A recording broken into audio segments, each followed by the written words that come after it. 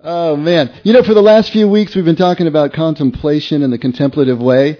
And, the goal here has been to be building a case for the importance of contemplation, the importance of this particular way of approaching spirituality. And I hope by now, some of you who have been going through the last few weeks with us are getting excited about contemplation, right? Getting excited about contemplation? It's kind of an oxymoron to be excited about contemplation, because contemplation is stepping away from the excitement now, isn't it? But what we want to do is to build this case and build your curiosity at least enough to the point that you have desire enough to maybe start to actually do something, because contemplation is not something that can be understood. Well, maybe you can understand the techniques, but it has to be practiced. And in that respect, it's like anything that really is worth having in life. Anything worth having in life has to be performed, right? Practiced, right? I mean, the really important things in life can't be purchased. They can't be bestowed. They have to actually be first-person experienced. So if you want to speak a second language, or ride a bike, or play a musical instrument, play a sport. These things in life that we treasure the most, these things in life that we know when we see someone with skill, that we know behind it stood years of practice, that's valuable, that's worth something. It can't be purchased. Your spirituality is exactly the same way. Your recovery is exactly the same way. It can't be purchased. You can spend a lot of money doing it, but it can't be purchased. And that's the key here. If you finally get to the point where you have enough curiosity about what this is that we've been talking about up here, what this is that is a foundation, a cornerstone of what the effect is all about, this mindful, present, contemplative way of moving through life, then hopefully you'll begin to practice it. And that's what we wanted to do today.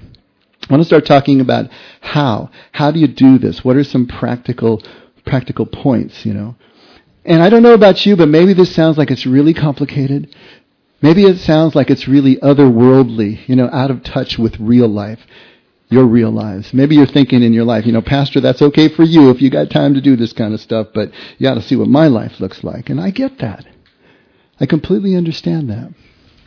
But it's so interesting to me that contemplation is nothing like that. It's not at all complicated. It is the simplest thing in the world. In fact, my 4-year-old son was practicing the contemplative way of life when he was running circles inside that van that I told you about. Completely in touch, completely in the moment, completely devoid of thoughts about past or future or a laundry list of things that he needed to do or accomplish or what anybody else was thinking about him. Right? To jump down and say, I'm happy, without worrying about, what's that person going to think of me? It's just completely immersed in the present.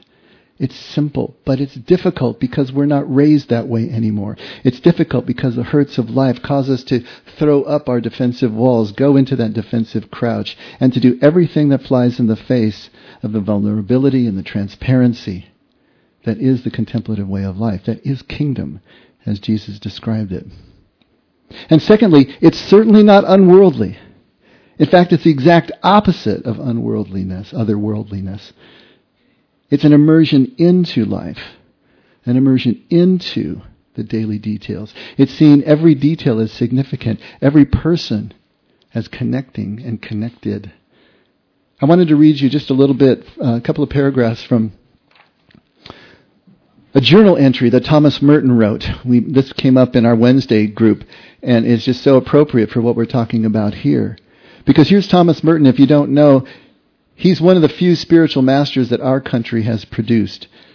A true contemplative spiritual master. He joined the monastery at Gethsemane in Kentucky in 1941. And for 17 years, he was practicing solitude, he was practicing isolation, he was practicing separation from the rest of the world, because his monastery was a cloistered monastery. And you stayed in the monastery. In fact, he was lobbying to be allowed to have a hermitage, which was just a little one-room building off on the edge of the property where he could be completely alone.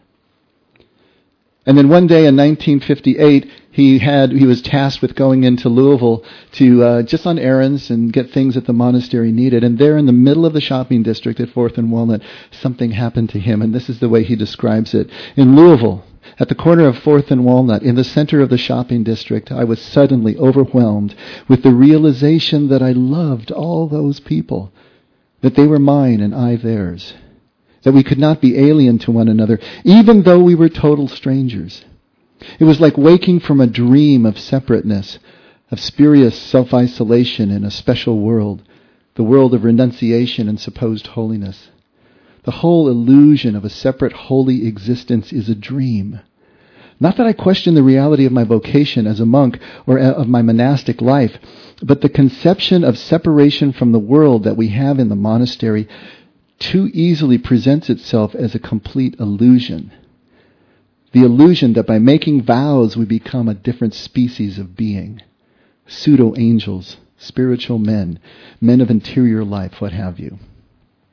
This sense of liberation from an illusory difference was such a relief and such a joy to me that I almost laughed out loud. I have the immense joy of being man, a member of a race in which God himself became incarnate. As if the sorrows and stupidities of the human condition could overwhelm me, now that I realize what we all are. And if only everybody could realize this, but it cannot be explained. See, there's that cannot be bestowed, explained, purchased. There is just no way of telling people that they are all walking around shining like the sun. I love that. 17 years living in isolation, living in contemplation, to come full circle and realize that what that did for him was not separate him from the rest of humanity, not make him special or different from the rest of humanity, but actually drew him deeper in, drew him into the center of humanity. And there he had his epiphany, his connection, full circle. I can only shake my head sometimes when I think back what notions I had and what expectations or paradigms I had of what this spiritual journey was all about, how it worked. 25, 30 years ago when I was getting started in this, I worked so hard. I think back the things I did, the time that I spent, all the trips I took to monasteries and this and that. I worked so hard because I thought it was something that I had to do. I thought the spiritual life was something that I had to attain. And I worked really, because I can be pretty OCD, let's face it. And so I applied all my OCD gifts to the spiritual thing now, instead of all the other stuff I had done before, right?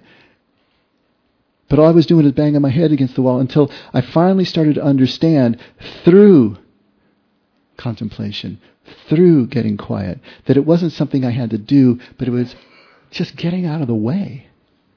Getting myself out of the way. Stopping to listen to that voice in my head that was telling me all these things that I had to do and had to be and had to accomplish, and all of the theology that I had to understand and understand correctly. And when finally I could let go of all that stuff, out of the mist came this Jesus that I had never met before. A Jesus that spoke without contradiction. A Jesus that spoke with complete common sense. My God, to return to common sense, do you know what a gift and a relief that was? That I didn't have to put my common sense on the door and believe things that made absolutely no sense or were absurd. And now I could have, my God, I could have Jesus and I could have common sense. It's like you having your cake and eating it too. It was just an amazing experience, but I had to get out of the way. I had to begin to realize that just simple presence, simple mindfulness, if you've heard that word before, most likely, is really about 90% of the spiritual journey. Not because mindfulness is spiritual in itself, but because if you don't attain it, you can't get any further along the spiritual journey. Not the one that Jesus is talking about. Not the one that is the only way to Father, the only way to kingdom, which is his expression for this way of living life that is present and connected and sees the unity in all things. To live life with the shepherd consciousness that we've been talking about. Moses living 40 years in the backwater of the Midian, just taking care of his sheep. With both the silence and the solitude that was necessary, but also the immense concentration to detail, really taking care of those sheep, tending the strays and doing everything that he needed to do. Immersed, grounded in day-to-day details, but with an inner cleared space, an inner cathedral that opened up and allowed things to happen, allowed him to be able to see that a bush that was burning, that was not necessarily such an uncommon event, was not being consumed, which is a very uncommon event. Being fully here now, immersed in life, immersed in the faces at hand, this is what I began to see. And this is what everyone has to begin to see. If we're really going to follow Jesus where he's going, and not just where we think he's going, expect him to be going, or want him to go because it's familiar to us. This won't feel familiar. It's probably going to be disorienting at first and disturbing even. But when you break through that, there's something else in terms of a liberation and a clarity. The other thing that I began to see was that I began to see mindfulness as a practice, as a value in Scripture itself. And you're probably thinking, is it really there? Is mindfulness in Scripture? You don't see that word so much. But it really is. Take a look at the passages that I selected here. And these are just a few of the many. But if you put on your mindfulness glasses, if you put on your presence glasses, like we've been talking about for the last few weeks, it really gets obvious to see what is really going on here. Even in something like in the Decalogue, the Ten Commandments at Exodus 20, verse 8. Remember the Sabbath day to keep it holy. Something as simple as that. There's mindfulness there? Really? What are you talking about? Well, the word that's translated remember there is zakar in Hebrew. And guess what it means? To be mindful. It also means to record. It means to recount. It means to remember. It can mean a lot of things. But it means to bring something right to the forefront of your mind. To hold it there. To be mindful. To remember. The Sabbath day and keep it holy. And what is holy? Holy is kadash in Hebrew. That means to dedicate. We say to make holy. That's fine. Except we have kind of a skewed idea of what holiness means. We think it means somehow transferring God's holiness into something that's not holy, something that's profane, and somehow God's holiness comes and fills it. To a Jew, it wasn't anything like that because everything was already filled with God, to a Jew's thinking. To make holy, to dedicate, was to set something aside for a specific purpose and to only have it used for that purpose. When a sacrifice was put on the altar, it was typically burned. That was the symbol, not only to purify it before God, but also it wasn't going to be used for any other purpose but that, because it was destroyed in the process. And so to make holy is to dedicate, to consecrate, to set aside, to keep, to preserve, to prepare, to purify, all those kinds of ideas. And so when you see here in Exodus 28, it's really the same thing twice. To remember, to recount, to bring to mind is the same thing as setting aside, putting it in a special place for a special purpose. And it's not just the Sabbath day. We can do this every single moment of our lives. To take this moment and make it holy by making it mindful. To set it aside and dedicate it to God by bringing it to mind. Paul picks up the same thing at Romans 12, verses 1 and 2. Therefore I urge you, brethren, by the mercies of God, to present your bodies a living and holy sacrifice acceptable to God, which is your spiritual service of worship. And do not be conformed to this world, but to be transformed by the renewing of your mind, so that you may prove what the will of God is, that which is good and acceptable and perfect. So right off the bat, coming from the understanding of the words in Exodus, look at Romans 12. Present your bodies as a living and holy sacrifice. We just said the sacrifice is that which is set aside, dedicated to a specific purpose, and used for no other purpose. Acceptable to God, which is your spiritual service of worship, to set yourself aside. In your mind, how many thoughts are multitasking up there right now? How many of you are really listening to what I'm saying right now? One time I was giving a talk and someone was translating an ASL, sign language for the deaf. And he's flapping away and everything I said. And I was having fun with him talking about chartreuse elephants and everything, just to watch him see how he would sign that. I was messing with him a little bit. But I had to make the comment later on. I said, this is really great to be translated this way because I know that at least one person is actually listening to every word I say. So with all the multitasking that you're doing, to make your mind a holy place is to clear the decks and set it aside for one purpose. That's to consecrate. That's to dedicate. That's Kadash. And so to take ourselves as a living and holy sacrifice means this is not killing ourselves and putting ourselves on the altar or hanging on the cross. This is every day living through our lives, but with a sense of and a dedication to the God that we say we served. And do not be conformed to this world. This world, what's this world about? It's about the crush of details. It's about all the things that we have to do. It's about worrying about all the stuff that is still undone. Don't be conformed to that, but through the renewing of your mind. How do you renew your mind? By taking a vacation from all that junk that's going on constantly over and over again. How do you do that? By stepping aside from that, clearing a space, making it holy. See how all this stuff ties together? To prove what the will of God actually is. You will never know what the will of God is in your life until you get quiet enough to actually experience it. Because the will of God isn't in all the details, the what's of life. It is in the how, the way that we comport ourselves, the way that we choose, the way that we relate and love and live. That is the will of God. And how are you going to know that? How are you going to know what that is? How are you going to know what God is enough, who God is enough, to know who the heck you are enough to be in sync with God's will, or what is good and acceptable and perfect? Jesus puts an even finer point on it at Matthew 6:24. No one can serve two masters, for either he will hate the one and love the other, or he will be devoted to one and despise the other. You cannot serve God and wealth. And wealth is a terrible translation of the word there. The word there is mammonas. Mammonas was the ancient Canaanite goddess of avarice and greed and wealth and all of that. And it is left untranslated here, both in the Aramaic and the Greek.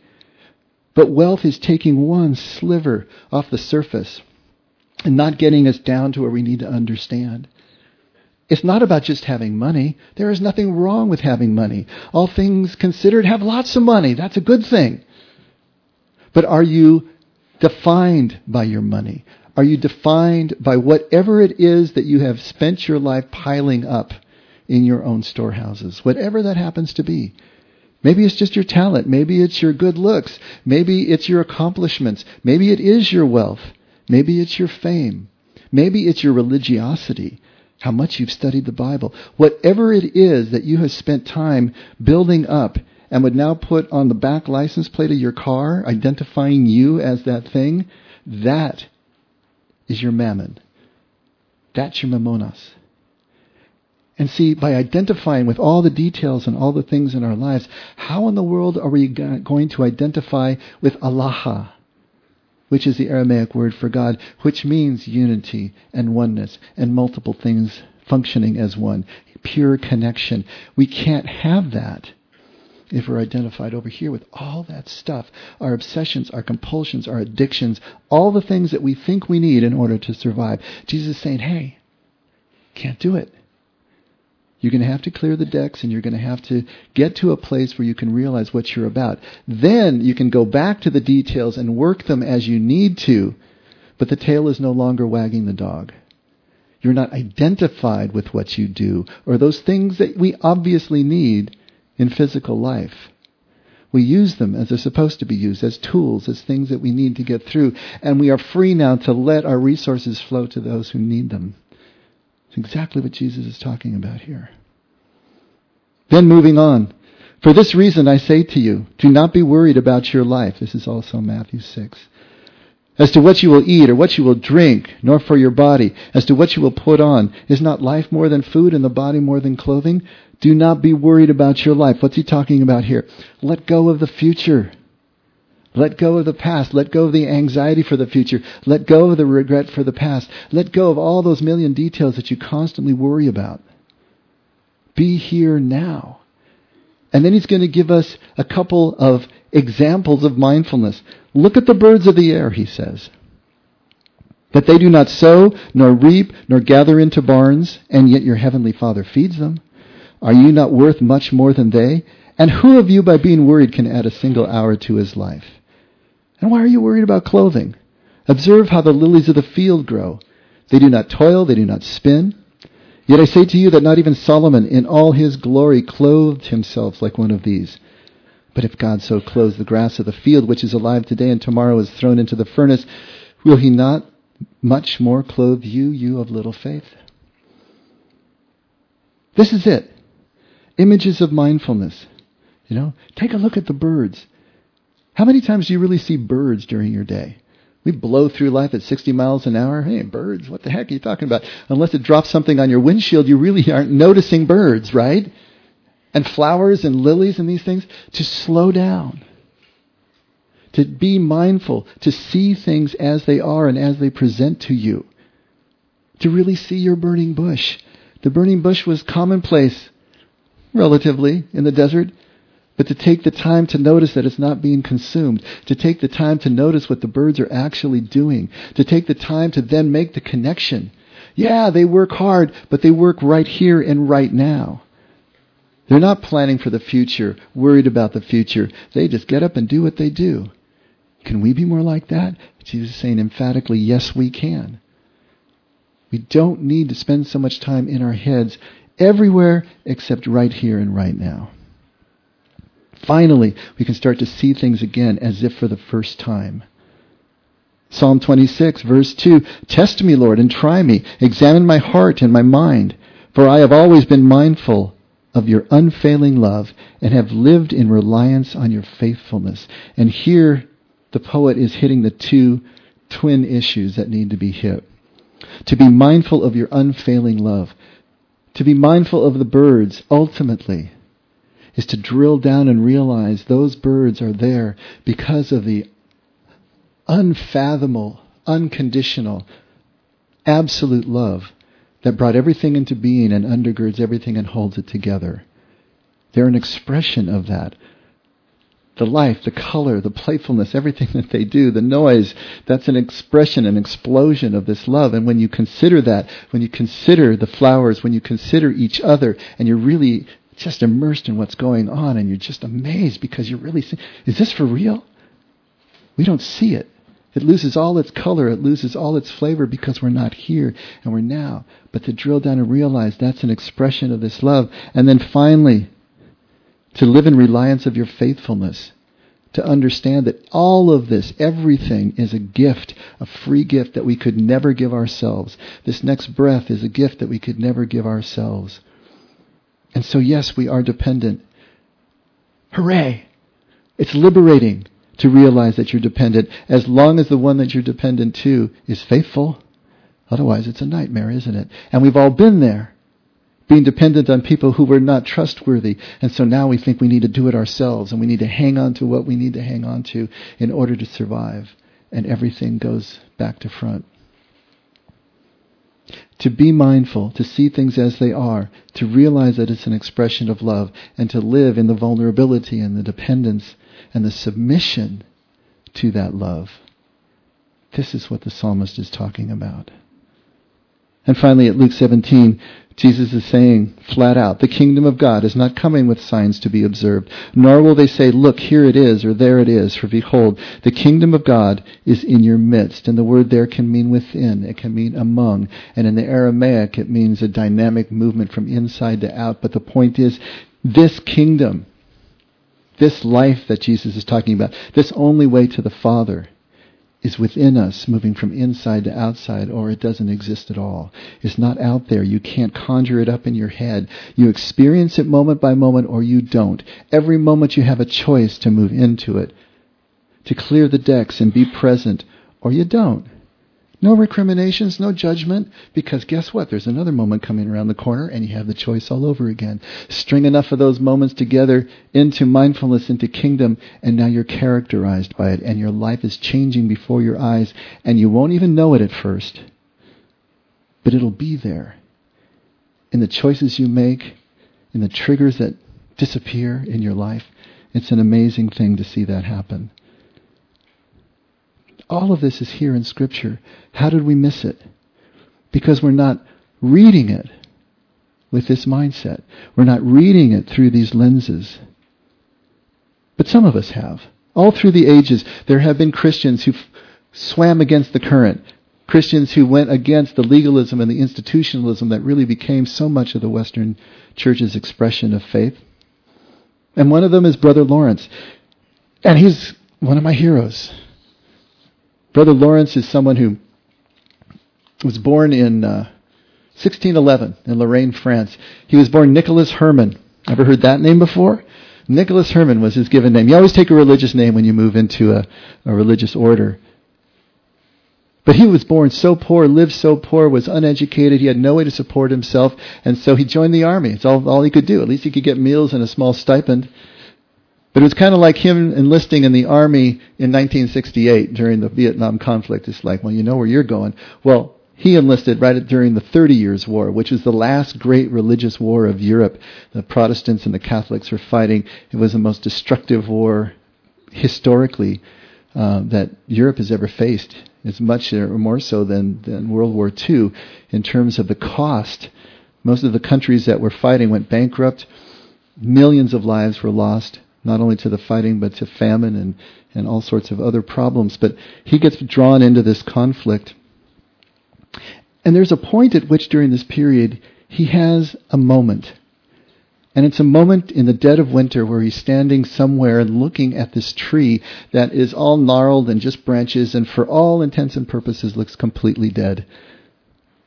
Just stick branches against a leaden sky. And as he's watching this dead thing, all of a sudden this insight comes to him that deep down in the center of the trunk and deep down in the roots there is still life.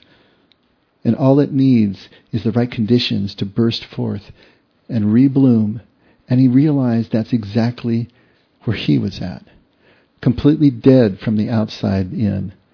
All gnarled and horrible looking, but inside there was life. And all it needed was the right conditions. The love of his Father to be able to take him out.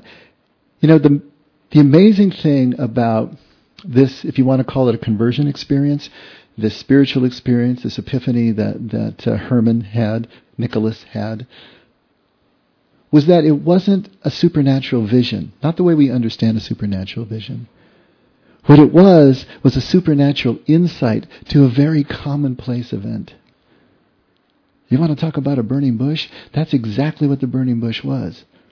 Not a supernatural event, but there was a presence within the event, and Moses had to be present enough to actually see it, and Brother Lawrence had to be present enough to watch long enough to be able to see the fullness of what was actually going on. And it's so characteristic of him. When you understand his spirituality, you see that it's a perfect expression for the way he would encounter God. He got wounded in the war and had to quit the service. He limped for the rest of his life. He tried being a footman, a valet, for some of the higher ups. And he called himself a great awkward person who broke everything. So he wasn't too good at that. So finally, at age 26, ripe old age of 26, he entered the Carmelite monastery in Paris, mostly to amend for his sins, mostly because he expected to be punished for all the awkward and horrible things that he had done in his life. And he said he was disappointed because he just found God. But because he was uneducated, he was a lay brother, which means he wasn't ordained, which means he wasn't like the choir monks who got to do all the fun stuff. He, as a lay monk, was just put into manual labor, and he was assigned to the kitchen as one of the cooks and a dishwasher. And at first he resented it. But through years, not just years, but actual decades of service and submission and dependence and vulnerability, what he learned, of course, was that God was just as present in the kitchen as he was in the chapel in front of the Blessed Sacrament or anywhere else that he could possibly be. And as he went forward, he realized that he didn't need all of those special devotions. He didn't even need a spiritual director because he was going right to the source, connected to the source all the time in the midst of the messy, horrible, smoky kitchen. He was always connected to his God. And so for Lawrence, it wasn't about spectacular things. It wasn't about specially created events. It was just about going through life the way you normally did, but with this deeper sight, with this connection that allowed him to see beneath the surface. We don't know a heck of a lot about Lawrence. He really didn't write a book. The book that bears his name, The Practice of the Presence of God, is really a collection of letters and transcribed conversations and a few scraps that he wrote that they found in his room after he died. But I want to read you a really short letter. It's his 4th letter, and it really just shows you the simplicity and the heart of what he was trying to do. He's writing to someone, a woman, just a friend who was really going through a difficult time, and he writes, "Madam, I feel very sorry for you. If you can leave the care of your affairs to Monsieur and Madame N, and busy yourself only with praying to God, you will overthrow the power that presently governs your life and replace it with a better power. He, God, does not require a great deal of us. All he asks is a little remembrance of him from time to time, a little worship. Sometimes we should ask for his grace, and sometimes we should offer him our sufferings. At other times we ought to thank him for the grace he has given us and which he is working in us. In the midst of your work, console yourself. In the midst of your work, console yourself with him as often as you can. During your meals and your conversations, lift your heart towards him from time to time. The slightest little remembrance will always be very pleasant to him. To do this, you do not need to shout out loud. He is closer than we think. We do not have to be constantly in church to be with God. We can make our heart a prayer room into which we can retire from time to time to converse with him gently, humbly, and lovingly. Everyone is capable of these familiar conversations with God. Some more, some less. He knows what our capabilities are. Let us begin, for perhaps he is only awaiting a generous resolve on our part. Take courage, for we have little time left to live. You are almost 64 years old, and I'm approaching 80. Let us live and die with God.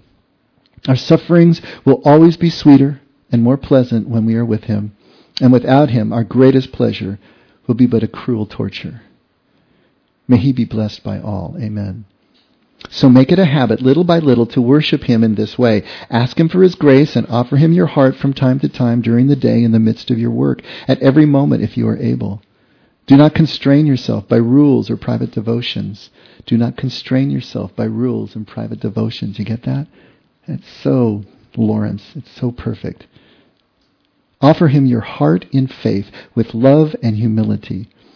You can ensure Monsieur and Madame de N and Mademoiselle N that I am offering my poor prayers for them as well, and that I am their servant and yours in particular in our Lord, Brother Lawrence. That is so characteristic of him. It's not that anything is wrong with church. Don't stop coming. It's okay. But don't constrain yourself here. Don't think this is the only place of connection.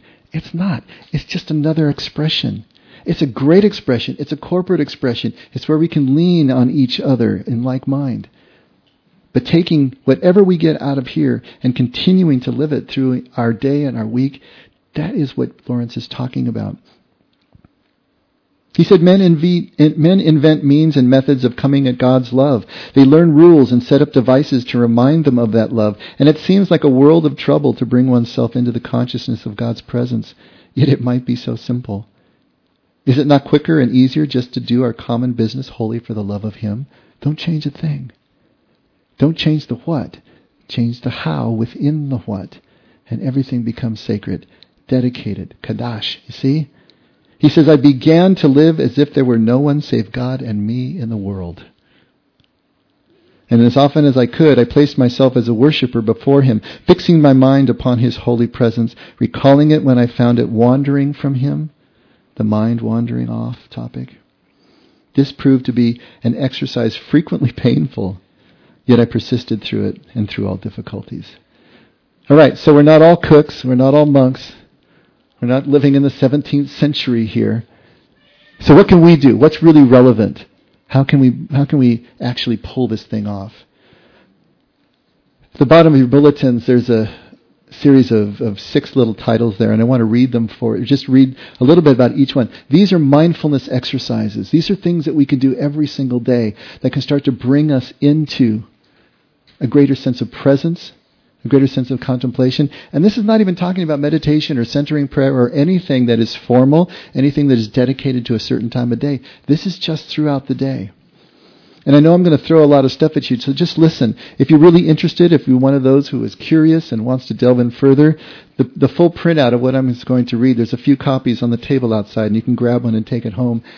And if they all get taken, that would be a lovely thing.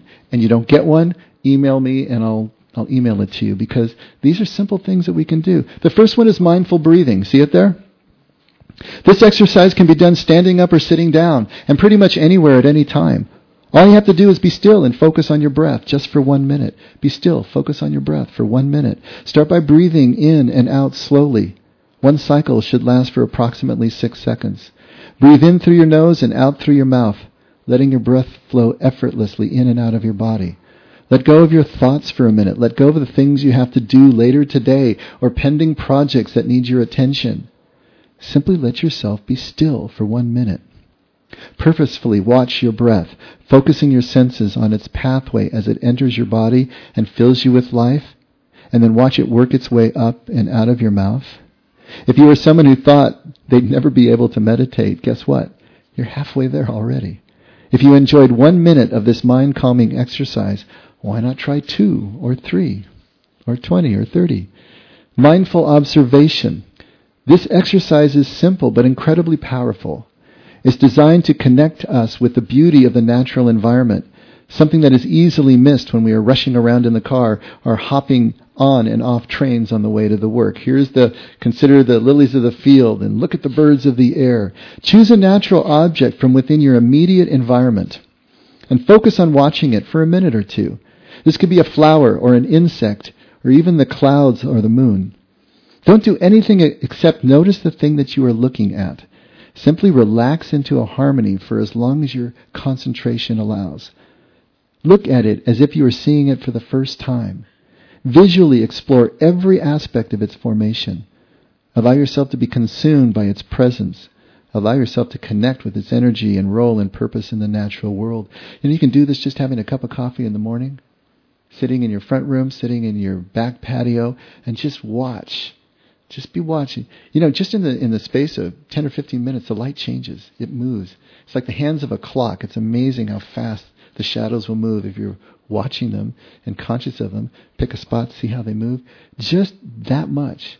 And listening to the birds and feeling the temperature of the air can bring you into this place. Take a break at work. Go out. I laughingly tell our folks here, when you smoke a cigarette, feel the smoke go all the way down and all the way, be present to the cigarette. Whatever it is you're doing, be there.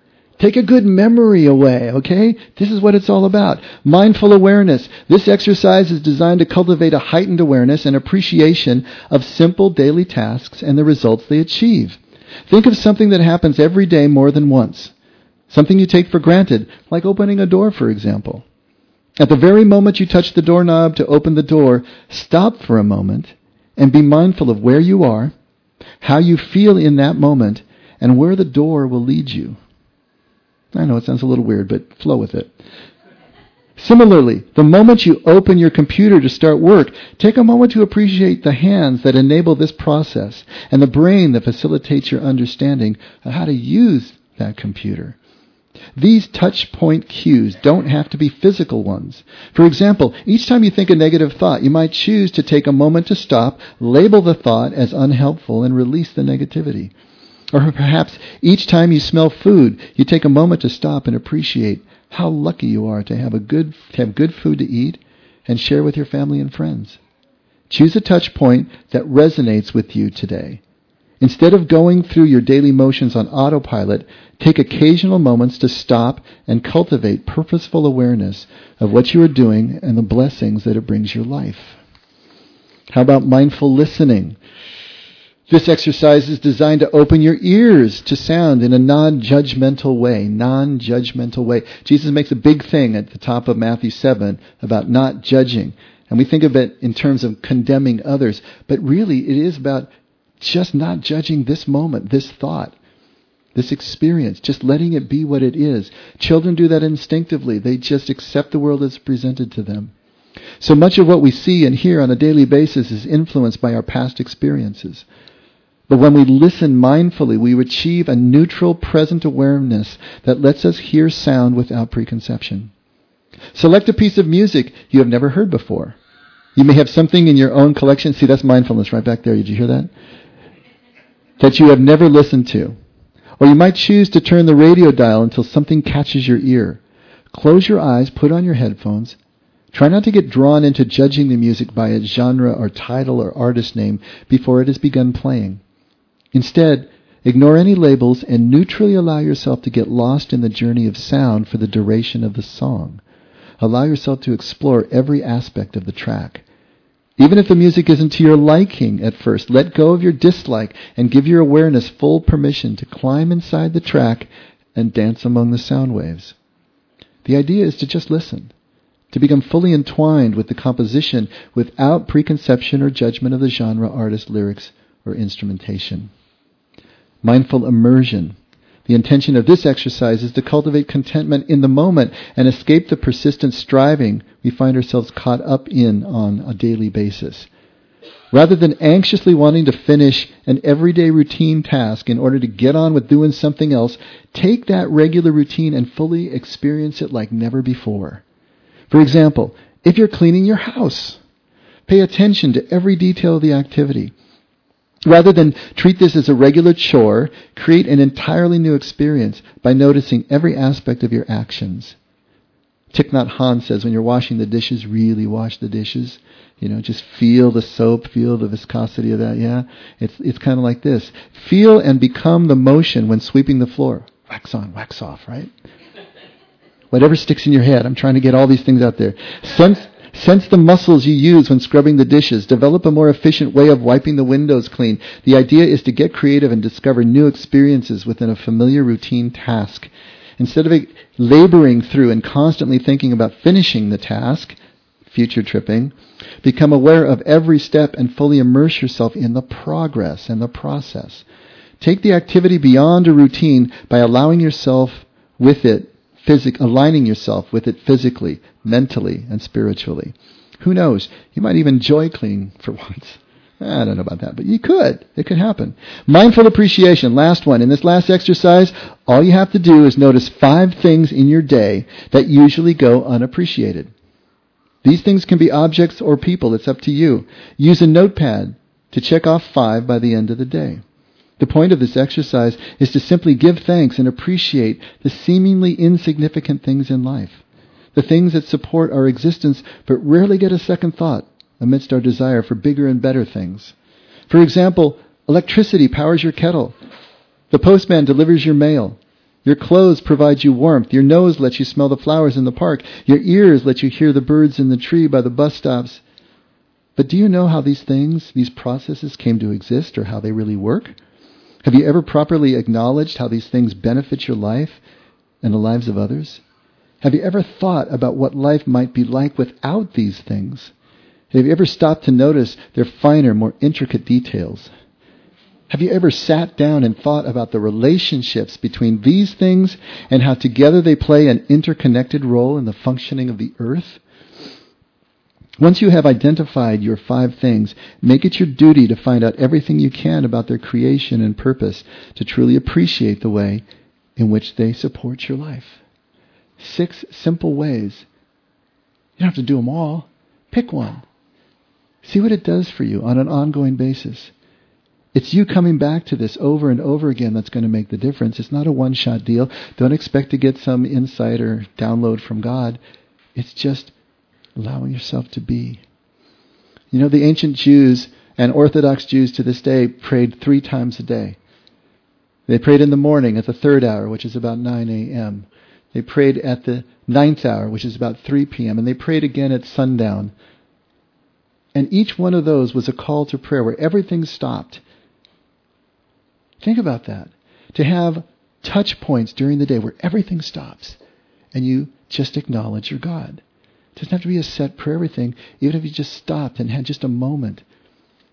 Could you set an alarm for yourself on your cell phone that would just ring you at set times during the day with a special ring that you know is just time to stop for just a few seconds and just recenter, reground. Maybe notice where the heck your head is at that particular moment and bring it back, bring it down, and get those points happening in your life that will really bring you down. Back into presence, back into connection. You can probably say, well, gee, is this stuff really spiritual? And the truth is, no, not in themselves, they're not. They're just physical. They're things that we can do. They're techniques. We can do them, we cannot do them. But where are they going to take you? That's the question that you need to ask yourself. When you move into these mindful places, these places full of presence, when you start to acknowledge the interconnectedness of all these things, and you become aware more and more that there is this woven web that connects all of us, not just in this room, but in this entire planet, the entire universe, if you will, to become aware of that, to see how that connection works. These things can bring us back to the only place that we can intersect with our God. God is everywhere and God is everywhen, but we're only here and now. If we're going to connect with God, if we're going to intersect our paths with Him, it's only when we are here and now fully and completely so that we can see the bush that is burning and not being consumed. We can see the tree that looks dead but has life. We can see whatever it is that's in front of us that is pointing to the life that's beneath. But we won't see it if we're powering through. Jesus said, I and the Father are one. When? Where? How? This is how. This one way to the Father. This is how He and the Father are one. And then He turned to us and said, these things you see me do, you can do. And greater things than these. We can do this. It's a promise. But it's also a challenge. Because it'll take some time for us to cut through all of the stuff and to get back to what is real. See, that's spiritual. That's oneness with Father. And when we have that in hand, all else is going to be added. Be curious. Practice something. Take one thing and try it. And see if it can start to bring you where you really need to be. Let's pray.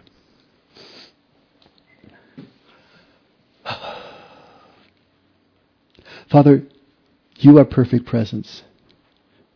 We can only try to reflect that. You are perfect love. We can only try to reflect that. But help us to reflect better. Help us to enter into where we came from in you. Help us to return to you in the same way. We want to know you better, Lord. We want to be able to live our lives at a different pitch. A different relational understanding. We just know that we're connected and we're with you. Help us to do that. Help us to push through whatever inertia there is. Push through whatever resistance there is. To start doing the first thing that can start to show us another way that we can live. And live more fully with more abundance.